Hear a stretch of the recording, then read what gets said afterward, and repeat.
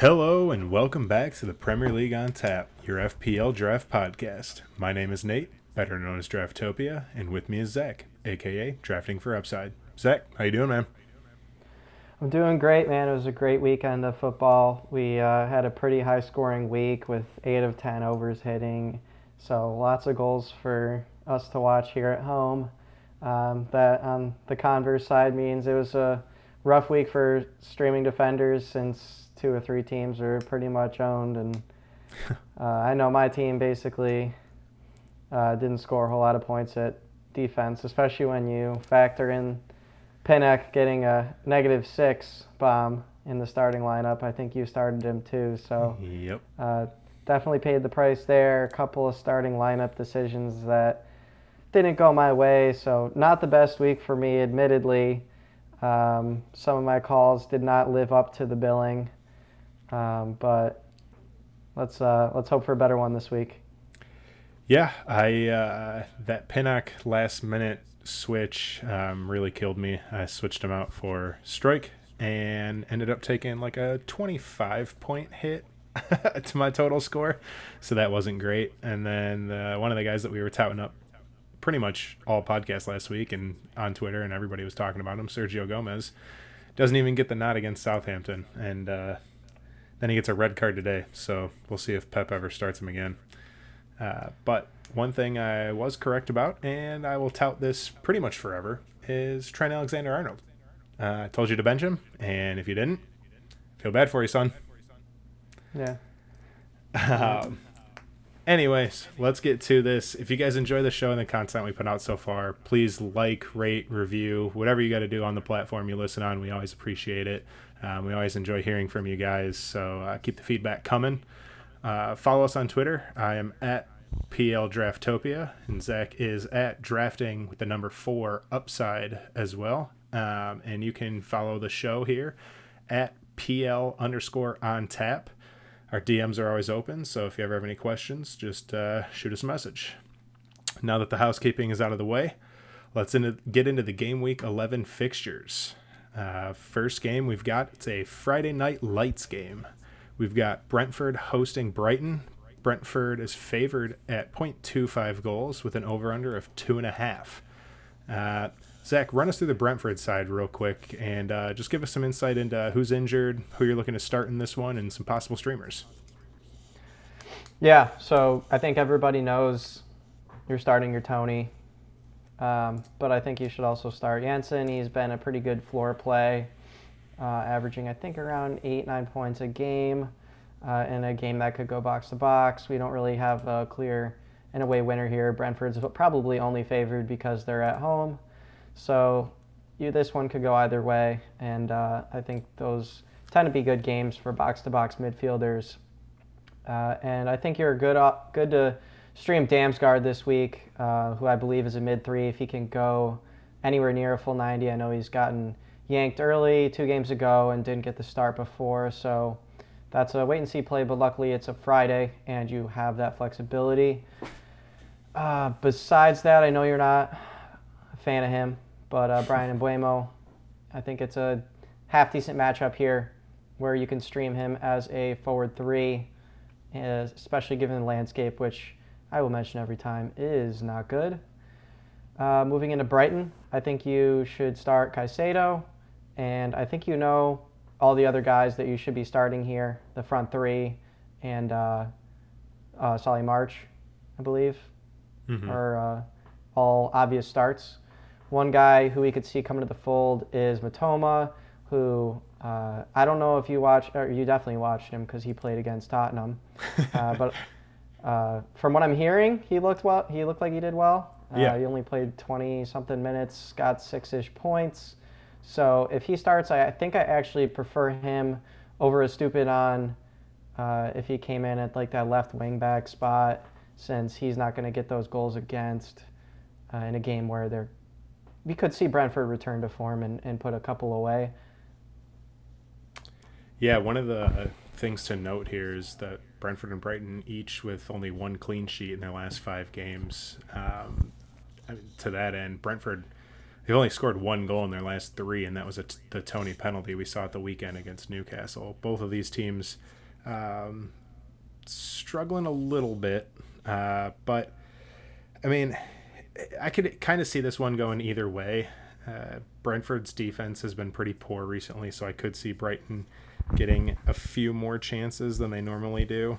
But one thing to note that is if you are going to stream Matoma, hopefully I'm saying that right, but he actually came in for Estupiñán, so one of the guys that we're looking to stream here is either one of the two that gets the nod to start. But he did look lively when he came on against Spurs. Really was direct in his play, carried the ball a lot, got a few shots off. So definitely something you like to see from your left wing back. Yeah. I think I think I actually prefer him, like I said, over Estupiñán Mm-hmm. in this matchup. And I think it's great that it's on a Friday with a set of matchups where there's quite a few on Sunday at 9. So I guess that goes two ways. One, you'll have more streamers later on available in the player pool, but that also means that you might want to favor some guys on the earlier side as well when you can get them in.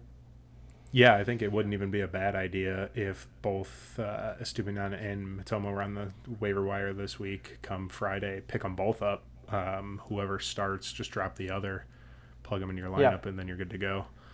Yeah, I'm a little hesitant of Estupiñán given the last performance, but it was Tottenham, so this is a little bit more favorable, and he tends to ghost well, so I'll give him the benefit of the doubt as like a defender 3. Yeah, I don't think there's a whole lot more to go into that one.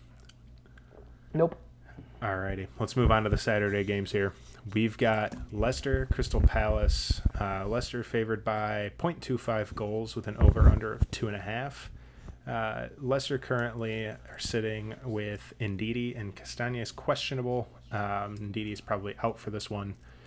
I mean, other than your normal starters, obviously you're going to start Maddison, Tielemans, Barnes. But, I mean, Daka for me might be one of the pickups of the season so far if you've gotten him off the waiver wire. I think he's honestly the out-and-out starter now over Vardy. What do you think there? Yeah, I don't know if I'd go as far as pickup of the season yet. I think he has potential to reach that, but definitely in the past 4 games with 13, 11, 8, and 24.5 with 3 goals and an assist, you know, that bodes well for the rest of the season, despite some of the opposition that he's faced. So I think I'm moving him into an every week starter position, like you just said, as long as the matchup isn't like an Arsenal or a City, one of those top 3-4 matchups that we tend to try to avoid with some of these guys. But I do agree that those other guys are definite starts, and I'm sure it's really music to people who have Harvey Barnes in their lineup. It's music to their ears to hear that he's an auto start, because at the beginning of the season he wasn't quite feeling that way. He's it's good to see him come on, and he looks up good a little bit. Yeah, he looks good in that offense, and I think the youth of Daka helping him out a little bit up top is really benefiting that team. Not that Vardy is washed by any means, but he's on the decline. He's definitely. getting there. Yeah. Possible streamers for this one. Who are you looking at here?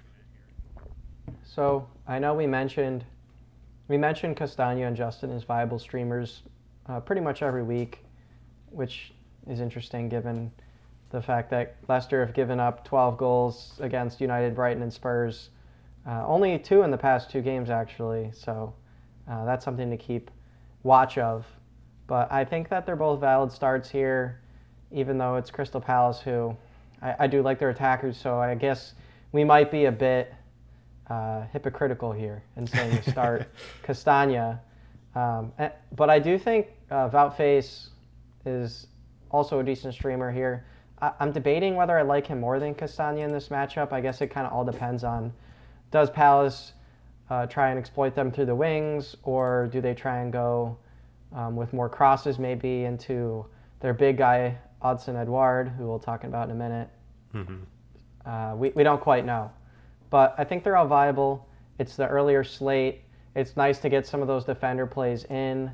But I wouldn't be jamming them into my lineup at all. Justin, I'm starting. I think you start him most weeks and ride with the wave because he seems to ghost pretty well on a weekly basis. Yeah, that's the downfall to the Leicester defenders is they are ghosting well. They're just not scoring well because of how poor their goalkeeping play is. I mean, you've got half decent shots that are beating Ward. And I mean, I don't know if you saw the video that was going around Twitter of him doing a jumping starfish save for the second goal. I posted Bournemouth. That one. Yeah, and it's like, dude, he doesn't even look like a keeper. I mean, it's bad. Yeah, the more I watch this team, the more I feel bad for that defense because they know they can't allow even the silliest of shots to go anywhere near that goal. Now, I mean, if a different goalie's in, does he save that? I'm not sure, but man, he's not even giving himself a chance. So I know it's rarely the goalie's fault, but in this case, I'm just shocked that Braj has not turned over to, I believe the backup's name is Iverson, hasn't turned to him yet for at least one start just to see what he's got. He just seems to want to keep confidence in his starter, which I understand, but there's a point where you have to switch it over, especially when his job's on the line. If he does get sacked soon, that's going to be one of the biggest questions that's asked of him is why didn't you even bother looking to see what else you have, even within the academy? Because how can you do worse than Danny Ward? Yeah, no offense to him. Hope at he's not this listening point, to the if show. you're averaging 4 goals against and you get benched, I mean, it's soul crushing and it's hard to come back from that. So Yeah. I understand it from a manager aspect, but yeah, if it's going to cost you your job, I'm changing keepers. You can't play that game very much much longer. Let's flip over to the Crystal Palace side here. It looks like Ayew, after that head or eye or whatever it ended up being injury, is questionable coming into this matchup. Like you said, I think we like Edouard to start here, and he's been scoring pretty well. His goals in his last, 2-3 games? Yeah, he hasn't necessarily had the ghosts to accompany his production, but I think that'll come in due time. He needs more consistent minutes for me to have more faith in that, but I'm firing him up as a forward too. We have seen very few teams struggle to score against Leicester City, so in what I think is a very underrated Crystal Palace team given their place on the table, I'm firing him up as a strong start this week. Yeah, I agree. Anybody else you're looking to stream from that Crystal Palace side? I know the guys that you're going to be looking to start are guys that are already rostered pretty highly throughout leagues, but is there anybody else that you're looking to pick up off the waiver wire to possibly stream in this one?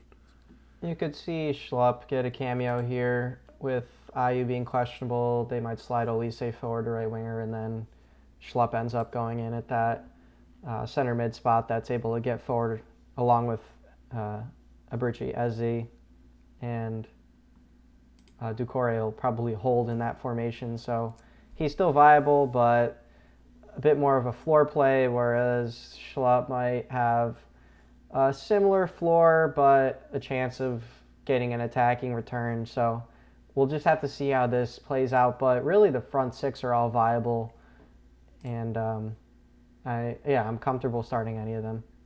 Yep. All right, moving on here to the Fulham Bournemouth game. We've got Fulham favored by half a goal with an over-under of 2.5. Run us through the Fulham side here that has the 5th highest clean sheet odds of the game week at 36%. Yeah, I guess 5th isn't that high, but I find that interesting because I don't think that they're necessarily a fantastic team. No offense to Tim Ream, but Well, hey, they're That currently that sitting defense higher is than Liverpool in the table, so. yeah, that's something we don't need to talk about. But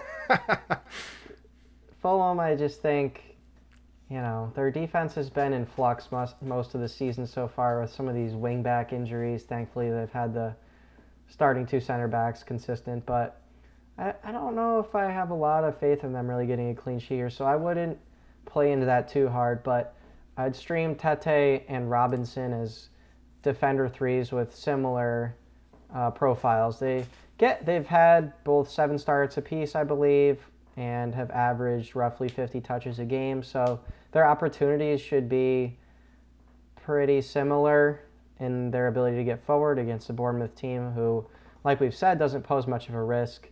I think their 2 goals against Leicester were very incidental, and I actually was watching that part of the game.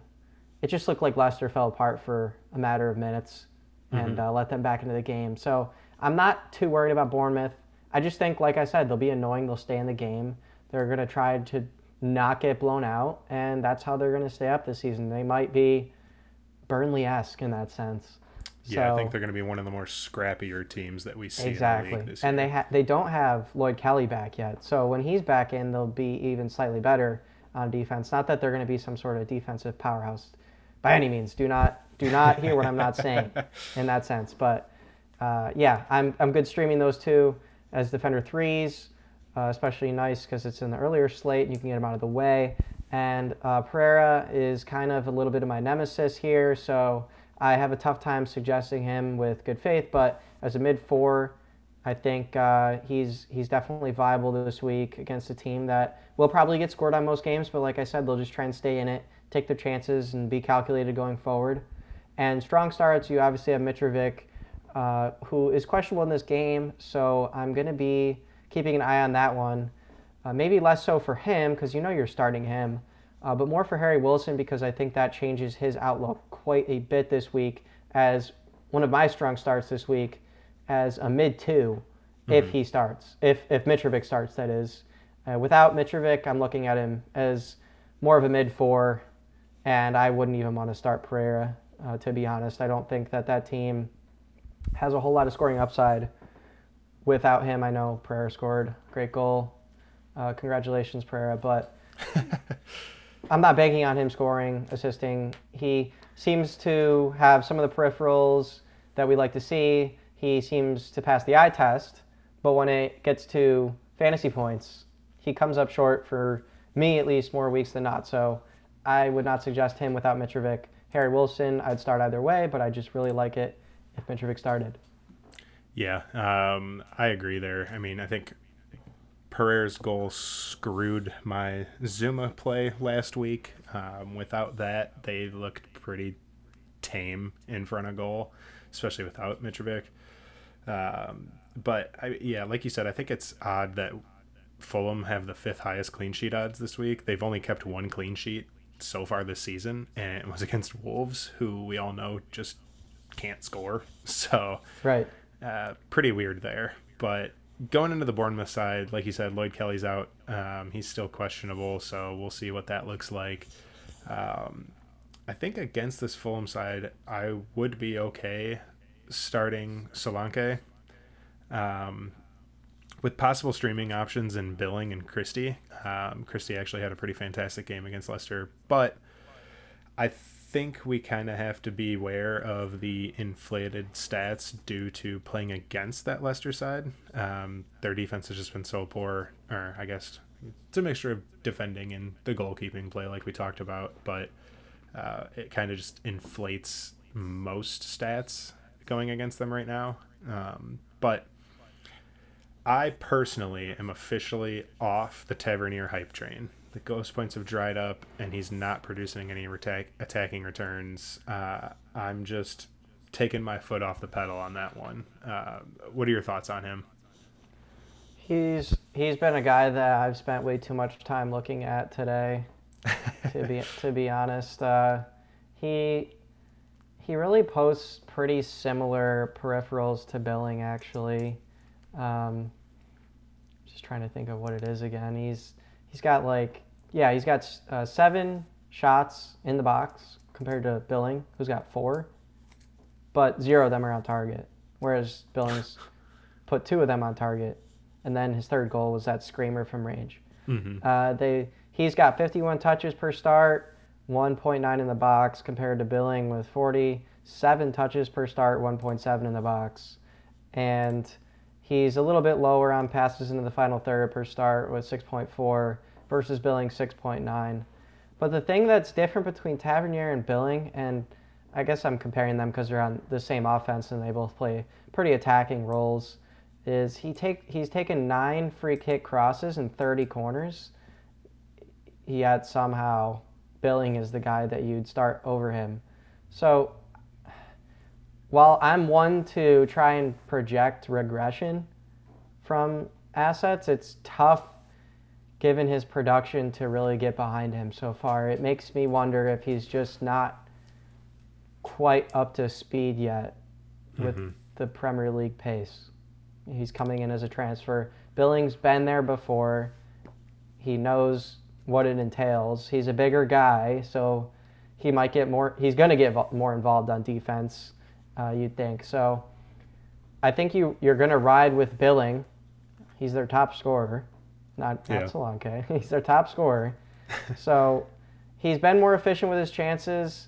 That's going to lead to some higher highs and some lower lows, whereas it seems like Tavernier is just a revolving door of disappointment, even though he has, like I said, the peripherals that we like to see for opportunity. Yeah, I mean, if I rostered him, I guess I'd be comfortable if I had the space available on my roster to just bench him and kind of be a wait-and-see play. But if you're in desperate need of a win, I'm more than comfortable dropping him. I agree. I'm not saying you have to hold him. I just try and hold him if I had the availability, like you said. Mm-hmm.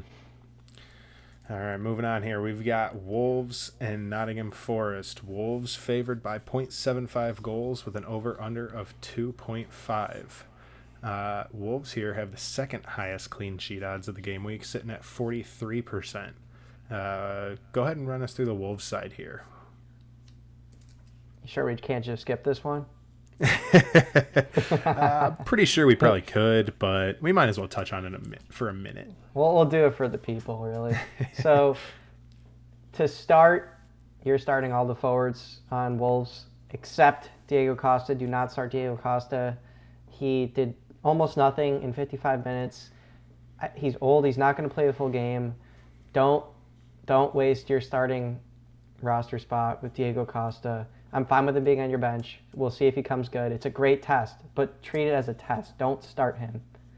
I'm going to put an asterisk right here, and I'm going to put Diego Costa guaranteed first half brace. Now that you say that. Gosh. I wonder what his anytime goal scoring chances are. They can't be good. Oh, God. I mean, can't. I'm not going to say I'd be surprised if he scores, but that might be all he does if he even does that. So a guy who went 55 minutes, don't even think he scored positive points. Let's pump the brakes on the guy. He is one of the past, and we will see if he's part of the present, but I would roll with the rest of those assets over him for sure, and I don't think it's a game you want to be stacking multiple Wolves forwards, so pick your favorite one, roll with it, and move on. Any streaming options available in this one as far as the Wolves side goes? Yeah, I mean, midfield, you can start Mateus Nunes. He's a floor play this week. Moutinho, does he take corners anymore? I think he does. Especially with Neto out, I think he would. Yeah, so I think he does. He's another floor play as well with a little bit less upside, since I know he's a bit ageless. Some people say he plays like he's 25, but I'm not quite seeing that same spectacle. So he's like more of a mid-5 just to fill in your roster, and he's probably not going to sink you, and he's probably not going to help you. I'd expect like 7-8 points here, and Mateus Nunes more like 9-10. So they're fine, and defenders are a strong start here. Both wingbacks, fire them up if you can. I think Nori should be an auto start. Semedo, I'd also say is an auto start, but he might actually be available for you guys. And Johnny, we know what Johnny is. Johnny's Johnny, so Yeah. he can go in. Kilman, kind of the same as Johnny for me. Lower upside, floor play, looking for the clean sheet. If you don't, you're disappointed. But they got the second highest clean sheet odds, like you said. So. Yeah, I think with Neves back from suspension, I think that boosts not only their, I guess lack thereof offensive output, but I think that helps them defensively too. Just keeping the ball better. Saw them give the ball away a lot against Chelsea. They didn't look terrible going forward. They just would get near enough to the box and then have no idea what to do with the ball, and would just give away cheap turnover after cheap turnover. So I expect them to do well against this Nottingham Forest. I'd be extremely surprised if they didn't win here.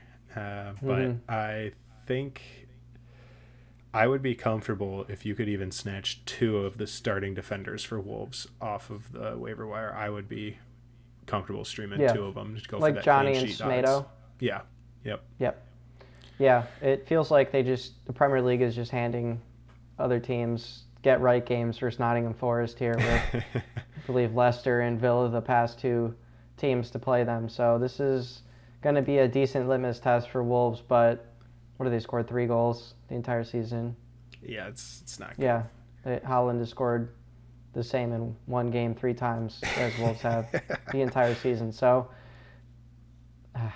yeah, gosh, I would. I don't take like this, their forwards that much, but you have to play them against Nottingham. Yeah, I would honestly take the over/under bet of 2.5, and I would bet the under on that one. I think this is a 1-0 Wolves win. Just a scrappy. They get enough chances, but they just don't put any of them away, and then they finally get a breakthrough at some point. It was interesting, though, because last game, Nottingham, transitioning into them here, they started some of their... they started to follow left back when they'd started Lodi the past however many games he's been at the club. And they also started their new acquisition, Aurier, at right back. I know they subbed in Nico Williams there. But, they held their own against Villa. I know Villa had plenty of chances and probably could have won that game easily, but, they didn't. And for getting blown out by Leicester the week prior, they seem like they might be not as bad as before. Not good, but not as bad as before. As a team. Yeah. Not as a fantasy team, but as a real life team. Yeah. Time will tell. But personally, I'm not looking to start anybody from that side in this game. Maybe Nico Williams if he starts, but no, I'm out on him actually. Really? I can't get behind him, no. Right. He's been subbed out the past 2 games he started. So him or Aurier, don't even think about it. You could think about Toffolo, honestly, if he started, but I wouldn't really want to. Yeah. And Morgan Gibbs-White, he might be one of your better mids. I hope not, but he might be. Oof. So toss him in as like a mid 4 or 5. He's filling your roster spot, and just hope he gets like 6 to 10 points. Yeah, that's going to be an ugly game, but yeah. Let's transition to a game that's probably going to look even uglier. Let's be honest here. We've got Spurs Everton. Spurs favored by a goal. Over under sitting at 2.75. Spurs have the highest clean sheet odds of the game week, sitting at 45%. Only injury to note for Spurs is Emerson, still suspended. It looks like Kulusevski is going to be back from injury this weekend, as well as Lucas.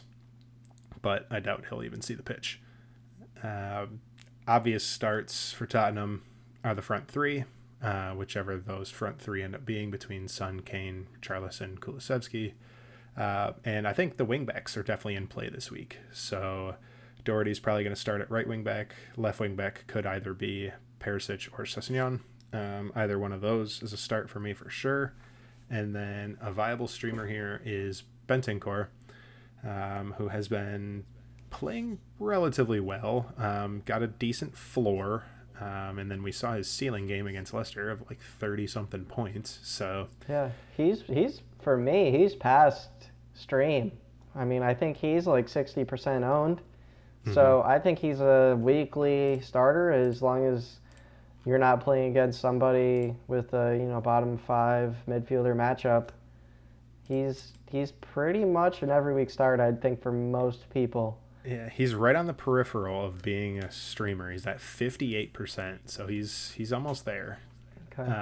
And then I would see if any other Tottenham defenders are available on the waiver wire, because I would be a-okay picking up any of Romero, Davies. I doubt Dyer's available. He's 91% rostered.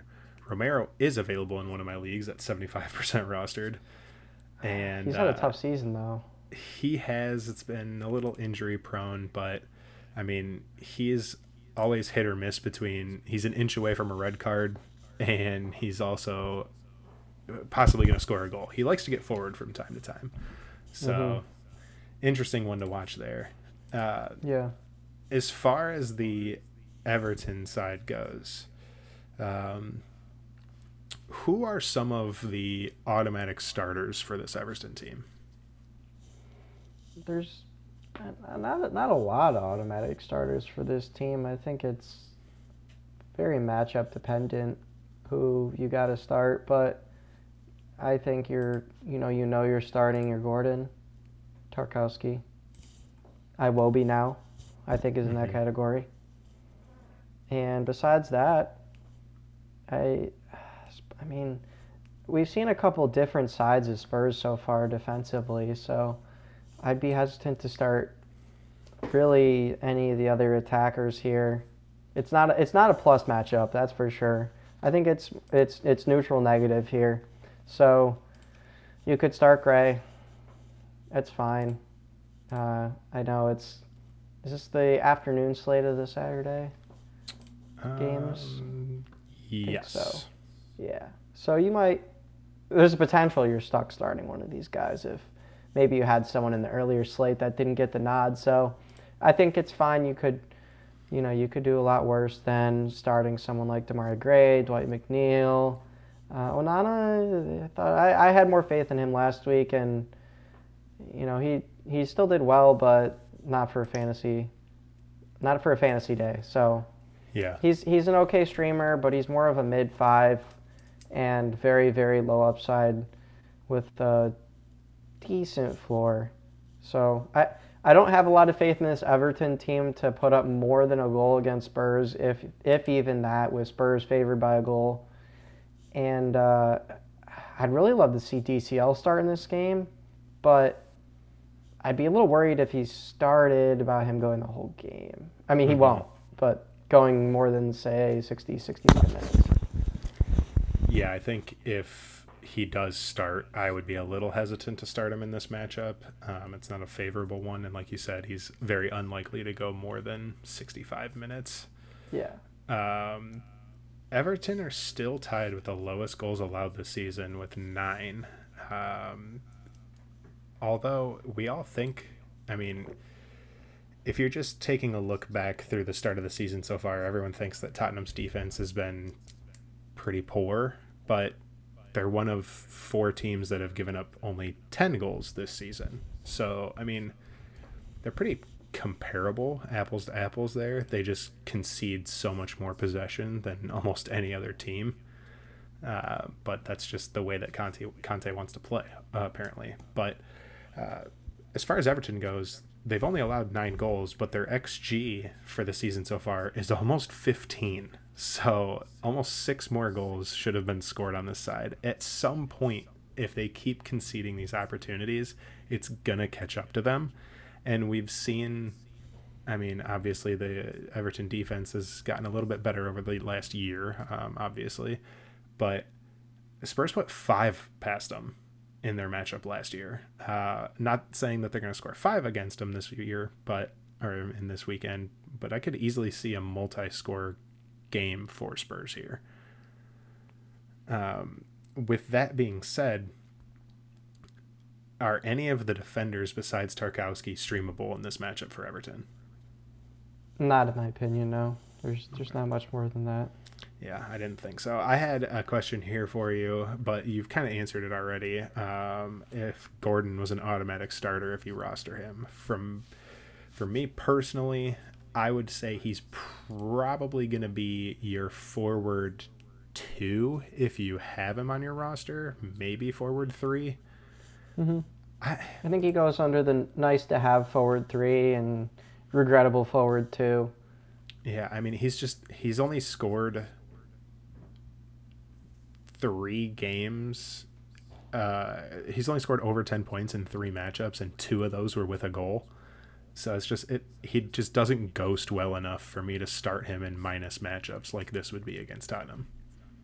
Yeah, I think he might be a buy low candidate without getting too deep into it. Just with DCL returning soon, you could see some of those attacking returns increase, since I think most of us would agree that Neil Maupay is not your ideal guy to be picking the ball off of when you're trying to work forward.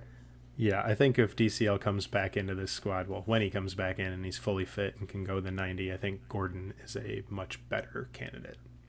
Yes, he upgrades to a pretty strong forward 2. Alrighty, moving on. Sunday's matchups. We've got Aston Villa hosting Chelsea. Chelsea favored here by 0.75 goals with an over-under on this match of 2.5. I'm going to let you go over Villa because I am wiping my hands clean of this team. I'm done. I'm over it. I've dropped every Villa asset I own. Case closed. Moving on. What say you? I am not dropping every Villa asset that I own, and really I think the point would have occurred weeks ago if I was going to. But in this matchup, I've got Ollie Watkins as a start. As a forward 3. He starts almost every single game, 90 minutes. I know he kind of sucked in the last game. So, be cautious, but you're not going to...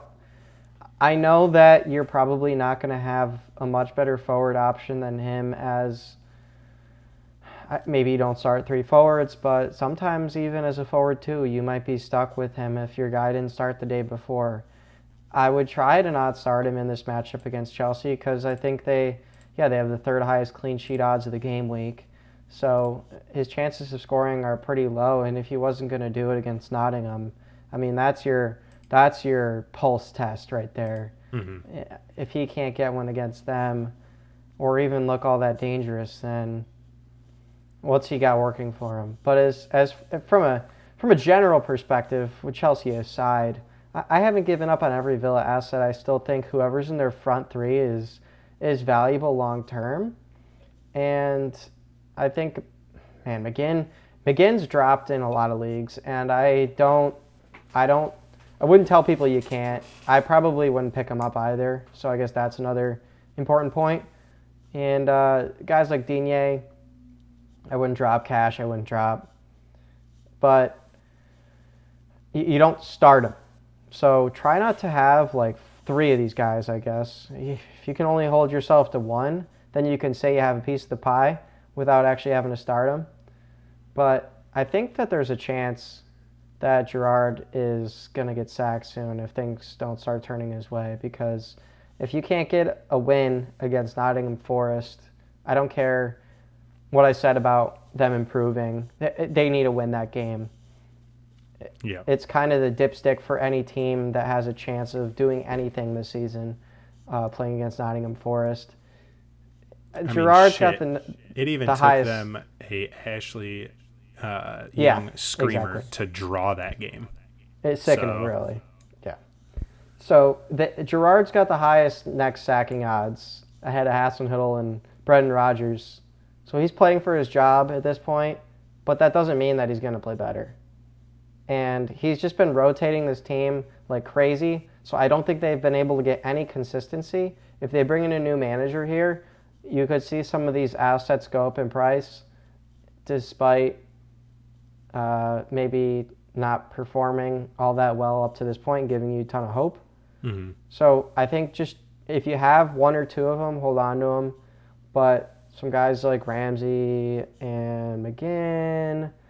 If you have Douglas Luiz, like those guys can go. Don't think twice about it, but try Watkins. You have to hold, in my opinion, and Coutinho as well, and Digne. The rest of them can go if you want, but I'd also keep Cash, Buendia, and that's probably it. Oof. Yeah, I know it hurts you, but I just want to warn the people that sacking it could be inbound, and I know when people get sacked, everyone's minds flip. Like this team's going to look completely different. They have lots of talent, so they could turn it around in theory, but I don't see it happening. Yeah, I don't either. I'm out on them. I mean, yeah. So there's my rant. Going to this Chelsea side, it looks like Reece James was injured today. We don't know the extent of it, but it's just something to keep an eye on, especially when the manager talks come, Thursday, Friday, see how he's doing. Maybe we'll get an update on him then. But as far as starters go in this Chelsea side, it looks like Potter rotates pretty heavily coming out of a European matchup. I mean, in the last 4 games we've seen him manage Chelsea, but it's really opened the doors for guys like Pulisic, Azpilicueta, Chalobah, especially coming in for the injured Fofana. So are those players you're keeping an eye on this week? Are there any others you want to add to that list? Yeah, you could see a tiny bit less rotation. Last week they played on a Wednesday, so I don't think they had quite as much rest. Although, did they play on a Sunday? No, they played on Saturday. So yeah, they went from a Wednesday game to a Saturday game, and now we're seeing them go from a Tuesday game to a Sunday game. So they'll have a little bit more of a break here, a 2-day break, and that could help them out a bit. But if Pulisic starts, I'm starting him as a mid-3.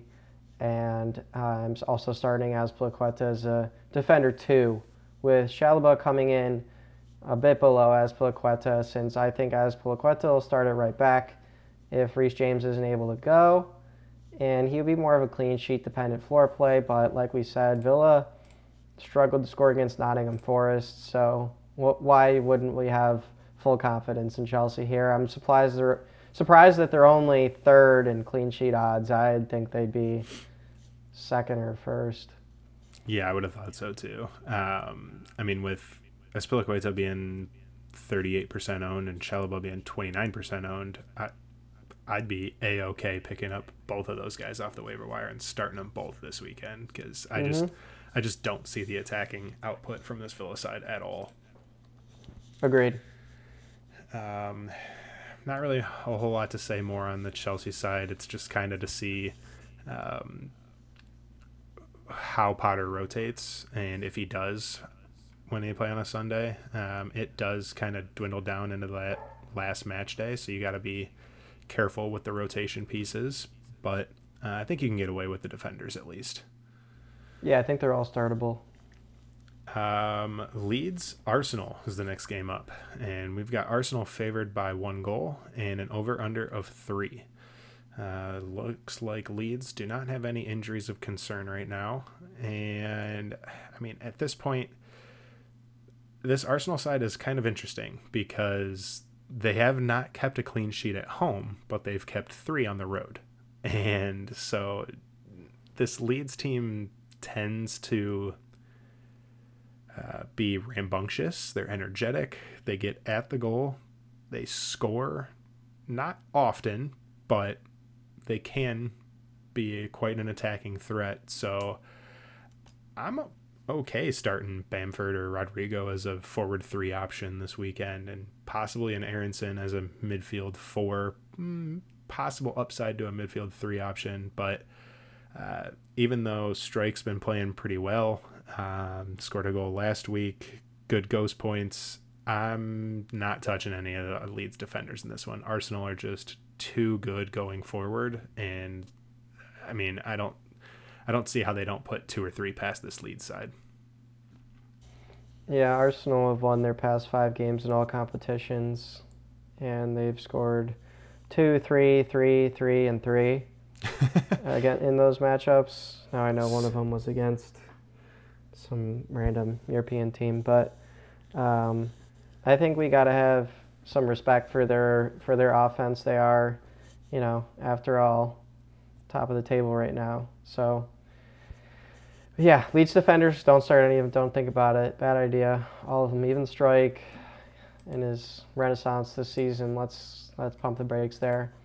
You can get away with starting Bamford. You can start Bamford as a forward 3, and Rodrigo's probably in a similar territory there.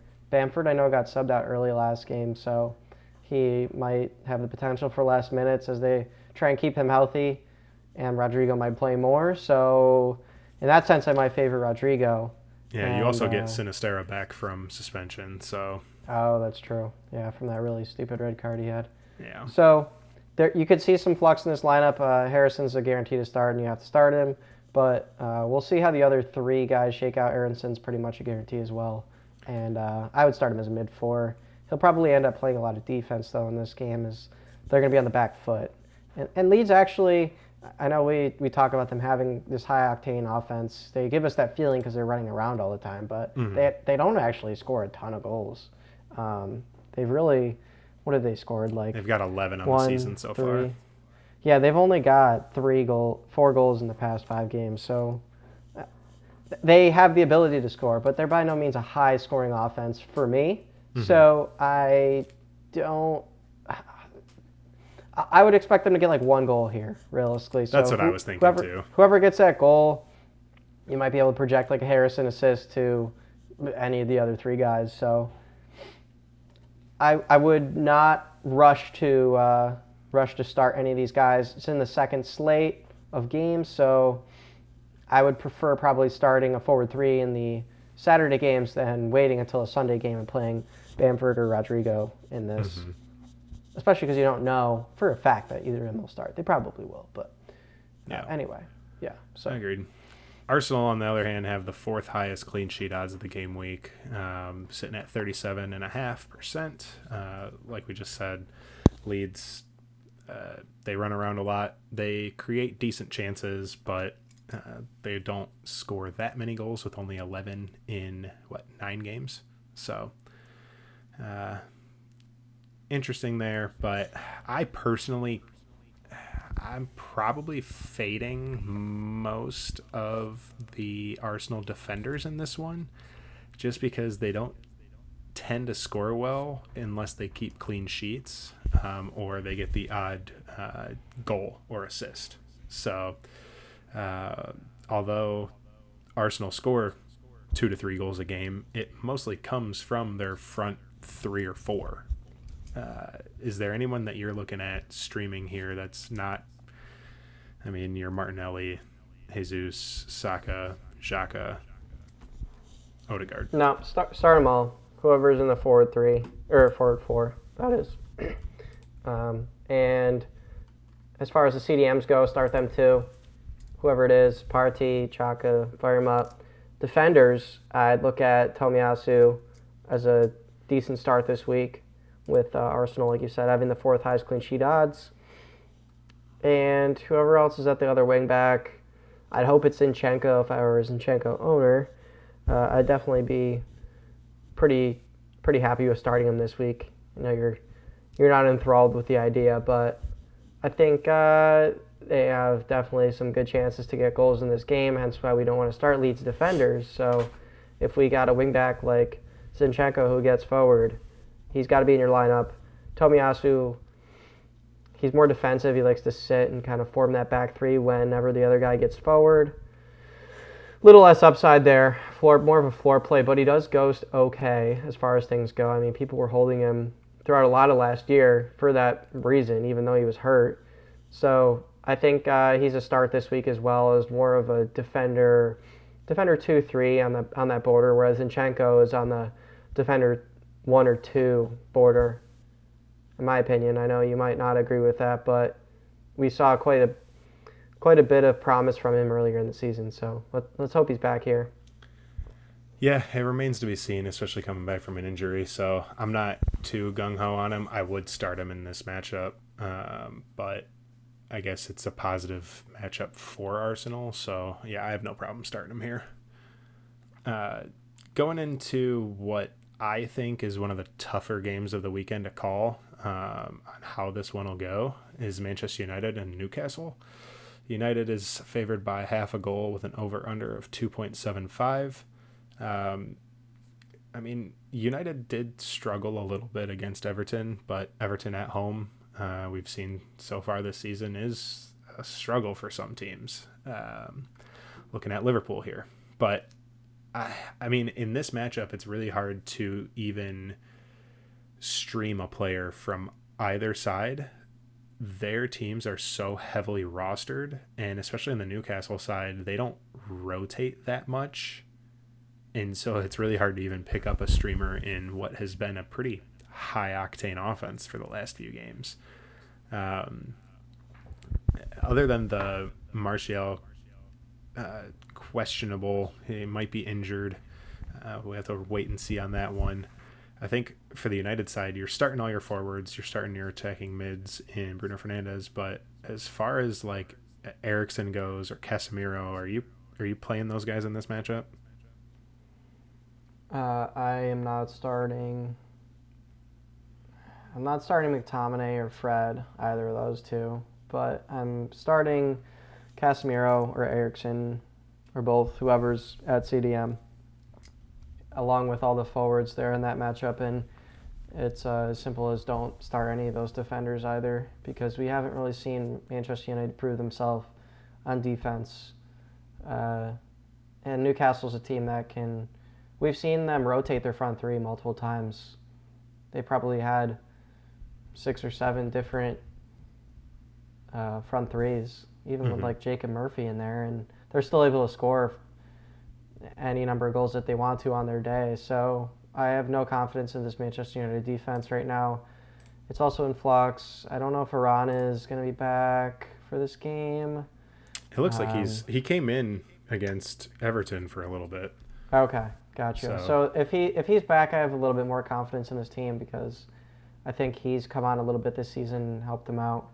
I don't think Shaw versus Malacia makes a big difference for me, and this is the later slate, so I wouldn't want to bank on either of the guys. You're going to have to wait and see for the Europa League game to see who starts there, and chances are it'll be the other guy. So if Malacia starts, Shaw's probably going to start here, but it's not like you're waiting for some guy who's just going to light the world on fire. So I bench whoever it is and just make it easier on yourself, regardless of who starts. And really, it's kind of the same for Newcastle in that sense, unless you're starting Trippier, because he just loves to get forward, loves to put crosses in, and Newcastle are effective at using him, even if it's just through set pieces. He's a guy you got to start every week, you know. I wouldn't really look to start Target, Burn, whoever's at the other outside back, or really either of the center backs, because this game has goals in it at over 2.75. Man U are favored, and really we're never going to suggest anyone on a team who's not favored to win as a strong defensive start. So yeah, make it simple on yourself. Yeah, and I mean, as far as the Newcastle side goes, like you said, you're going to start pretty much anybody that starts on offense. The only person you're even able to stream right now is Jacob Murphy if he gets a start, because he's sitting at 4% rostered. Everyone else is over 74, so it's hard to find any of these guys to stream. So I think he's a guy who goes box to box even when he's playing winger. So I really don't mind him as a streamer in this matchup as like a mid-3, mid-4. He'd definitely be more of a floor play, mid-3 kind of guy. But it's Newcastle. They put away 5 goals against Brentford last week. I know Brentford's not great, but let's start looking at their forward line as probably one of the top 6 options in the league. Yeah, I think people have already started to notice that with just by the roster percentages alone. Agree. Yeah. Next up, we've got Southampton, West Ham, and this is a pick'em. There is no favorite in this matchup, and the over/under here is 2.5. I mean, I guess we kind of have to throw away Southampton's last game against City. City pretty much was at a walking pace for most of that game and ended up scoring 4 goals. Even Pep said they didn't play to their utmost ability, which I think anybody watching that game could see. Once the goals went in, they kind of just coasted. Mm-hmm. But I don't know. I think you're still starting James Ward-Prowse. You're starting Che Adams. But are there any streamers that you're looking at for this one? Yeah, I mean, as a separate note related to that, but imagine if you're Ralph Hasenhüttl and you just hear Pep talking about his team underperforming after he just takes you behind the woodshed. You know, it's just I wonder if he says those things to get under manager's skin or if he actually means it. You're talking about a guy that's coaching for his life right now, and you're just like, hey, we didn't play very well, but we still won 4-0. Yeah. It's like someone talking about their broken yacht when you're just struggling to afford your rent. You know, it's first world problems for sure. Exactly. So anyway, to the guys on Southampton, I'd start. Another battle of the hams here, if you want to look at it that way. Sure. We got a stream of Genipo, who doesn't always start every game. It's hit or miss, but the nice thing about him is he's a mid, so you don't have to worry about the goals against or any of the clean sheet odds and that nonsense in case Southampton just decides to shut down.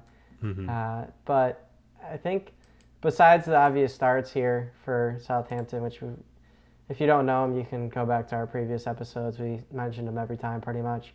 Bella Kotchap and Salisu are pretty much in the same area as a desperation defender for.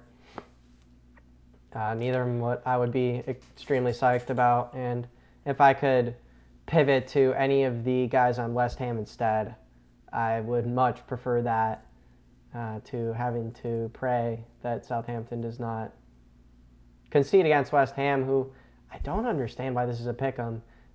West Ham is improving quite a bit recently, and as long as Skamaka starts, they will almost certainly score a goal. I'm not saying it'll be through him, but I mean they look a lot more potent with him, and he's providing space to a lot of their other assets like Bowen, because he's demanding more of that attention from the center backs, whereas Antonio just isn't the dynamic player that he was 2 years, 3 years ago. I think that youth is really benefiting this team. So I'm looking at that front four auto starts and their defenders like Cresswell, Kerr, and Zuma are all roughly in the same range. I think the outside backs will almost always have more upside as defender threes than the center backs. But if I had to start one of the center backs, Zuma as a defender 4 with some stronger upside to maybe get a goal off a corner or even potentially hold a clean sheet. I know Southampton can score. He's an okay start. Like I said, defender 4, not expecting the world of him. Yeah, I wouldn't even be mad at a Craig Dawson start here. Yeah, awesome. He got the ghost assist for the penalty drawn, but the fan tracks assist. We're banking on that on a weekly basis. Yeah. I think this is a decent matchup to go back to the well of West Ham defenders because, like we talked about in the intro, 8 of the 10 matchups were hit the over. Mm-hmm. So I agree. It was this very is one of the hard biggest to ones tell who was going to hit on the defensive side and get that clean sheet. And other than the Pereira Thunderbolt, Fulham didn't look like scoring. So, but on the Southampton side, I think, like you said, Bella-Kotchap, Salisu, desperate defensive 4 options. But if Skamaka does get the start for West Ham, as he should, the aerials come into play for the Southampton center backs. And I think they could ghost decently. Their floor might be a little bit higher. And I don't think West Ham is still that potent of an offensive force yet. I think we just kind of saw Fulham collapse. But yeah, like you said, I think we go back to the West Ham defenders, Cresswell, Kerr, Zuma, Dawson, any of them. Obviously, you prefer to start your outside wingbacks, but even the center backs will do in this one. They're a little bit more of a gamble with a clean sheet out of 27.5%, but I'm okay going back to it. Me too. All right. Going into the game of the week that I'm pretty sure we don't need to touch on that much. We've got Liverpool hosting Manchester City. Used to be a title decider, but it looks like the title race is pretty much over for Liverpool at this point. City favored by only 7.75 goals in this one, with an over-under of 3.25. Liverpool have a massive slate of injuries here. They just cannot catch a break right now. Robertson's questionable to return. Trent's out. Diaz is out. Matip's out. Other than the front three possibly becoming a front four, depending on how Klopp sets things up with Salah, Nunez, Jota, and Firmino, are you playing, not starting or streaming, are you playing anybody else from this Liverpool team? If I can help it, no. I really wouldn't. They'll be busy the whole game. That's the only positive that you can say about them. But I think Man City are just incredibly efficient with their chances. So even in that sense, you might not get a whole lot of interceptions and clearances and aerials won. It might just be just a goal in the blink of an eye, and then possession, another goal. And it might just drive you crazy. So I think that's kind of been the story for any team playing City. And I don't think we should treat Liverpool like the team they were last year or the year before. We should treat them as they are right now. And they are not a start, and not an automatic start at defense, even though in the right matchups, their wingbacks possess upside, and Van Dijk is still a world-class defender. We don't need to judge a whole defense by, a quarter of a season, third of a season. But let's just look at what we have right in front of us here, and it's the last matchup, so you shouldn't have to, at this point, start any of these assets. You should have, by this point, found an alternative to a Liverpool defender. Yeah, 100%. Maybe those West Ham defenders we just talked about. I would start Kerr over any of them. Yeah, I agree. Little side note here. Thanks to Robbie P over at the Draft Society on Twitter at a team of Keras. He had a pretty enlightening stat today that defenders going up against City score negative 1.3 points per 90. So if you didn't catch that already, bench Liverpool defenders this week. Don't even think about it. Yeah, this one's very simple. Just start the forwards, bench the defenders, and midfielders are only called upon as needed if every single other guy in your team just didn't get the start. Like if you need Thiago, fine, but Liverpool aren't going to see the type of possession that they might normally see against other teams. City just dominates every single game, and they're probably still favorites for the title, even though Arsenal are ahead of them by the tip of their nose. Yeah, I would think so too. Just that how efficient they are. As far as the City side goes, you have Stones out and injured, Walker out injured, but you're starting everybody on the City side minus possibly the center backs. I think it depends on who's going to play in that right back, left back spot. We saw Akanji play right back last weekend, but who knows what Pep decides. He always likes to change his mind from time to time. So everyone's a start, though. This team's just too good. Yep, front six, start them all. Start any natural outside back, bench center backs, since it's not a positive matchup, and you're starting, what's the goalie? Ederson. Yeah. I don't know why I blanked on that. Yeah, you start Ederson, obviously, because he's probably all you got. But this one's pretty black and white as far as City goes, and it's going to be the same story every week, so I'm not even going to go further into any of those guys. All right. Let's wrap this up. We've got our starts of the week here. One of the newer segments that we've incorporated. let's start off with our defenders here. Who is a start of the week for you? I put in here and copied, I guess, one half of yours, but Wolves wingbacks, either of them, fire them up. Johnny gives me a little less confidence, but he's still technically a start in my book as a defender 3. Mm-hmm. So Semedo and Ait-Nouri are your best case scenario there. And I also would put Azpilicueta, since he is available in quite a few leagues. He is a defender 2 this week in his matchup against Villa. Yep, I would agree there. Like you said, I've got one half of the Wolves wingbacks. Hopefully he gets the start this week. He hasn't really been playing a whole lot lately, but Ryan Ait-Nouri, I expect him to play well. If he plays, I expect him to play well. And then I've also got Matt Doherty over here. I think that his skill set at right wing back could be the key to unlocking the Spurs attack. Much better on the ball. He just needs to get into that form, and hopefully this is a game that he can take advantage of that. Jumping into the midfielders here, I have Ebericha Eze and Neves for Wolves. I think with him coming back from suspension, he's going to be an intricate part of that offense to move the ball around, probably goes pretty well, and he looks like the only person not afraid to actually shoot at the goal. Yes, Wolves do. They get to the goal, and it's almost like they're confused. Like, I thought about everything, but not this part. Yeah, so we got here. What do we do now? Yeah. So, yeah, I agree with both of those guys. Neves maybe a little lower in the upside, hence why he's not included in my list. But I got Joe Ellington. I expect him to come back into the squad after 2 games not in it. I don't think Longstaff has some stake in that midfield. And if Joe Ellington doesn't start this week, I'm going to be pretty pissed because he's one of their best guys in that midfield at commanding the ball and going forward.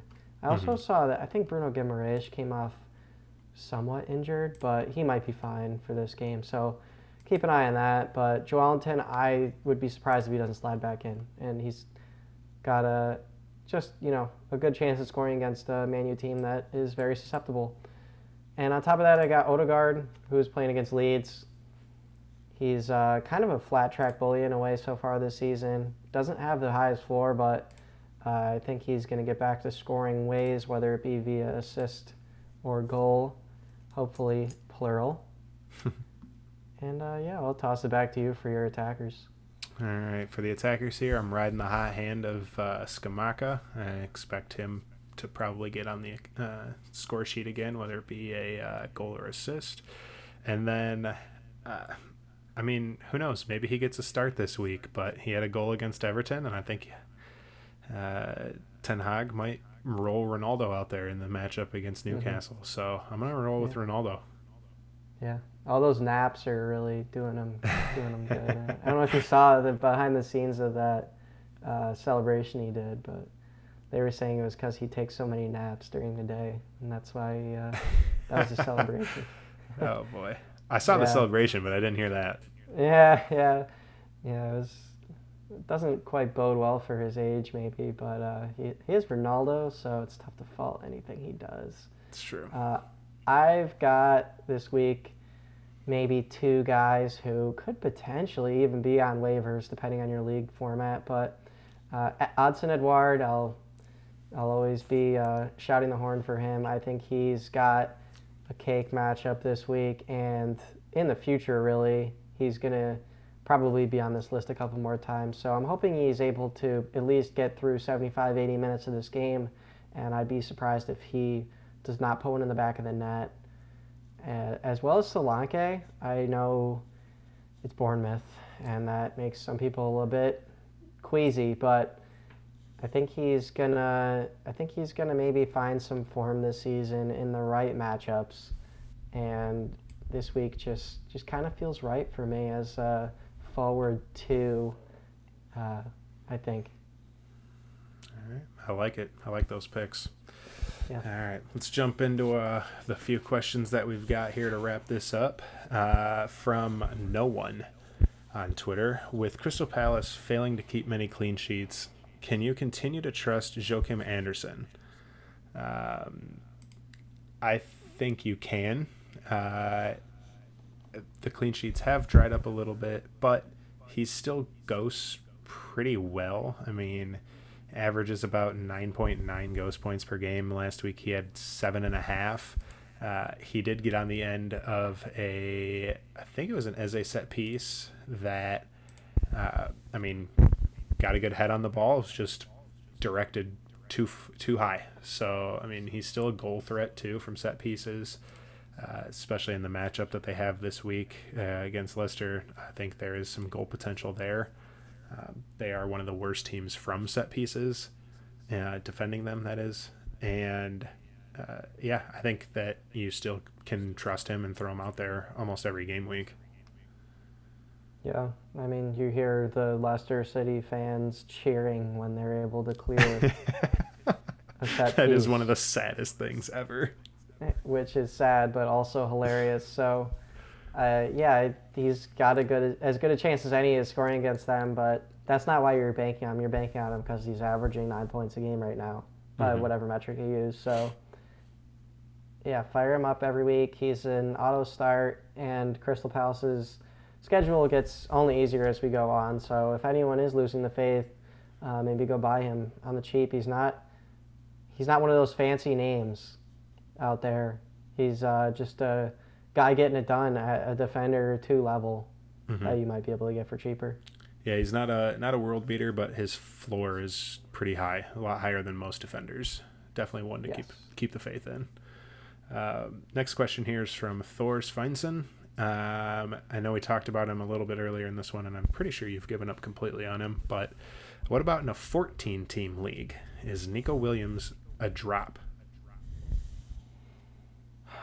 I kind of would have liked to see what happens with the management there over at Nottingham Forest, but since Steve Cooper got a contract extension, it obviously is unlikely that they get him out of there anytime soon. So I think that defense is going to be topsy-turvy at best in terms of who gets starts. And even if you had a locked and loaded right back for that team, how much is that worth? Mm-hmm.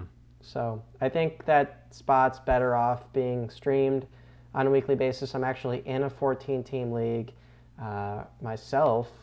He is owned in that, but I don't think you need to. I think you can do just fine streaming one of these other guys that we'll highlight. That's roughly 20-30% owned. One of them's got to be available on any given week, and he's really the worst of the worst. How many of these matchups do you really want to start him? And another thing people might not think of is when you have a guy in Nottingham Forest as a defender, you don't get to start him against Nottingham Forest. That's 2 matchups of the year That's true. that you're knocking out of the park matchups where you think a guy could maybe do well. So just small little maybe tiebreaker for me for dropping a guy, but his team is terrible, and he barely even starts on said terrible team, and he doesn't take all the set pieces. So, yeah, he's had one outstanding game, and if you drop that 22-point performance against West Ham, every other game has been under double digits, and since that -5 against Fulham, he has had 1.5 and 3 points, and he's only played 45 minutes and 31 minutes in those games. So points are declining, minutes are declining. Like you said, I think you find a plus matchup for a team where you're able to stream a defender and just kind of roll with that and stream that spot almost every game week. Last question here from the Banta Boys. We'll break this up a little bit because we've got like 4 questions in one here. But how did you rate Doherty's first start of the season, and what should managers do with Emerson Royale now? Like I said earlier, Doherty's getting into good positions. He's much better in the attacking third than Emerson Royale is. Although defensively he is a lesser defender than Emerson is.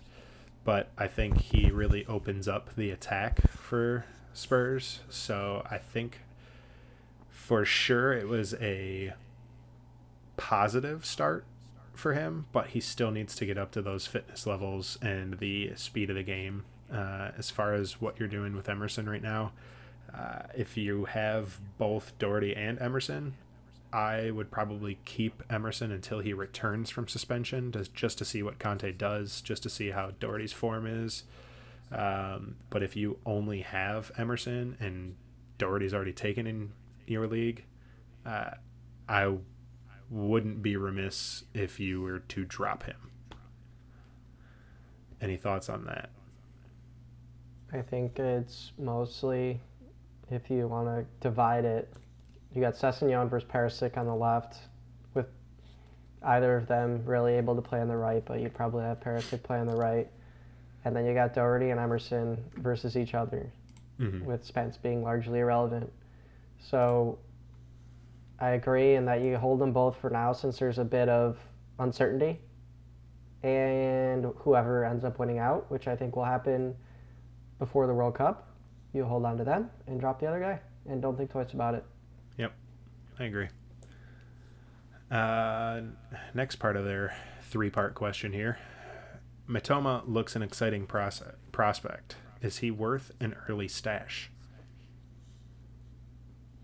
I don't think you need to. Unless you're in a deep league of like 16 guys, I think you're better off leaving him on waivers right now. And if he starts, pick him up. See how he does.